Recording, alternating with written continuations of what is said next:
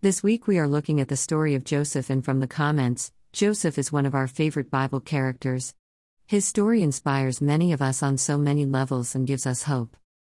Today the question is, why did God choose Joseph to fulfill his plans out of all the sons of Jacob?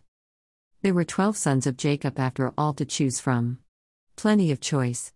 Joseph wouldn't have been the natural choice in the culture of the day.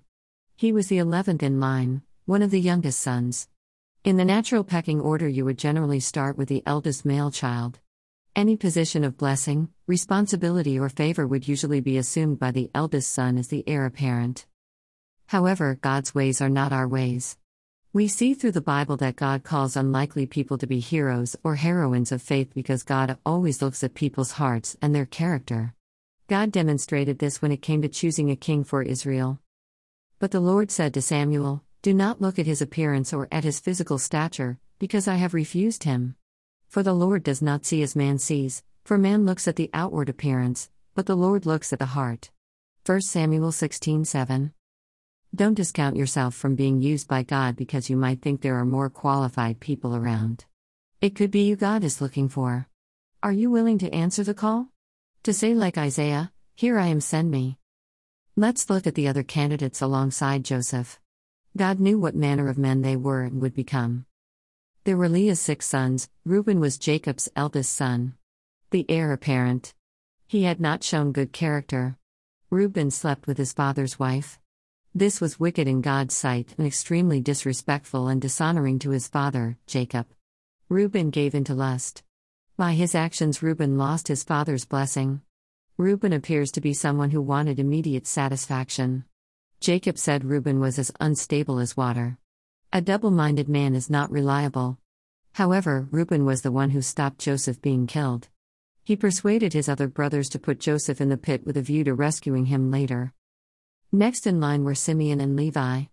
These 2 men showed themselves to be violent, cruel, vengeful men who also exhibited the deceitful characteristics sometimes seen in the family. We know that Jacob had deceived his father Isaac, encouraged by his mother Rebekah, by pretending to be Esau to receive the blessing of the eldest son. Laban, who was Rebekah's brother, then in turn deceived Jacob into marrying Leah. Rachel then deceived her father, Laban, over the stolen idols. Later we see Jacob being deceived by his sons into thinking Joseph is dead. Simeon and Levi deceived Shechem, the man who had disgraced their sister Dinah, and the men of the city into being circumcised. They pretended to make a covenant of peace with them. They then killed the men whilst they were recovering and could not fight back. Jacob was angry at their actions because he feared reprisals. They both lost their father's blessing as well. Next we have Judah, who failed to honor the promise which he had made to his son's widow, Tamar. He did not keep his word. Judah was supposed, according to custom, to provide another of his sons as a husband to her. Both of her previous husbands had died, but through no fault of Tamar. When she realized that Judah did not intend to keep his vow, she tricked him into sleeping with her. Judah thought she was a harlot but left 2 tokens with her. When Judah heard that Tamar was pregnant, he ordered her to be burnt because of her sins. However, Tamar revealed to him by the tokens that the baby was Judah's and exposed his hypocrisy. The Bible doesn't tell us much about Leah's other sons Issachar and Zebulun, so it's not clear why they didn't find favor in God's eyes at this time. Next we have Dan, Naphtali, Gad, and Asher, who were the sons of Bilhah, Rachel's maid, and Zilpah, Leah's maid.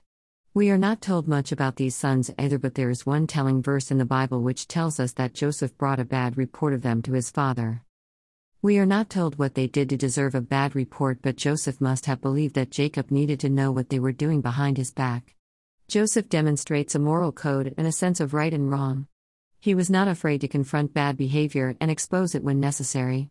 That takes courage. Joseph was not someone who would look the other way whilst others did wrong. In the body of Christ, we are not to sweep habitual sins and wrongdoing by each other under the carpet either. To pretend it's not happening. The Bible teaches us how to deal with sin and wrongdoing amongst believers in a godly way. How to confront the sinful behavior in the right way, in love, and in order to restore. If someone chooses to keep on willfully sinning though without wanting or desiring to change, that is wrong. If we allow that sinful behavior to continue unchecked, then it will become a shame and a snare to us. The youngest son was Benjamin, Joseph's brother by Jacob and Rachel. Joseph loved Benjamin, but God didn't choose Benjamin either. He may have had all the qualities of his brother Joseph, but it wasn't his time or his place in the story. God saw something different in Joseph. God looks at the heart, as we know, and Joseph's character and heart must have pleased him. Brewing in the brothers' hearts already was envy, jealousy, and hatred towards Joseph caused by his being their father's favorite. This was exposed even more when Joseph told them his dreams, which inferred that one day he would be over them and they would all bow down to him. This enraged them and incited them into a plan to kill him, their own flesh and blood. As believers in Christ, we are one family. We must not fall into the trap of envy and jealousy. See my previous post, Beware of Jealousy. The Bible teaches us that all manner of evil dwells with envy and jealousy. There is no place for envy or jealousy amongst us. If someone tells us their vision, their testimony, or are being used of God, being blessed, their ministry is growing, developing their giftings, what does it provoke in us? Joy for them and thanks to God, or feelings of envy, jealousy, bitterness, resentment, inadequacy, life is unfair, etc. We must be honest with ourselves and God. It's a necessary place of healing and restoration to acknowledge those feelings so we can bring them into God's light. Repenting of them and asking God through His grace to develop in us the fruit of the Holy Spirit instead. God wants to refine us so that we can truly be in unity with one another and with Him. The wonderful news for us is that God's mercies are new every morning. Through faith in the redeeming work of Jesus Christ, none of us are disqualified because of our sins and wrong choices from service to God.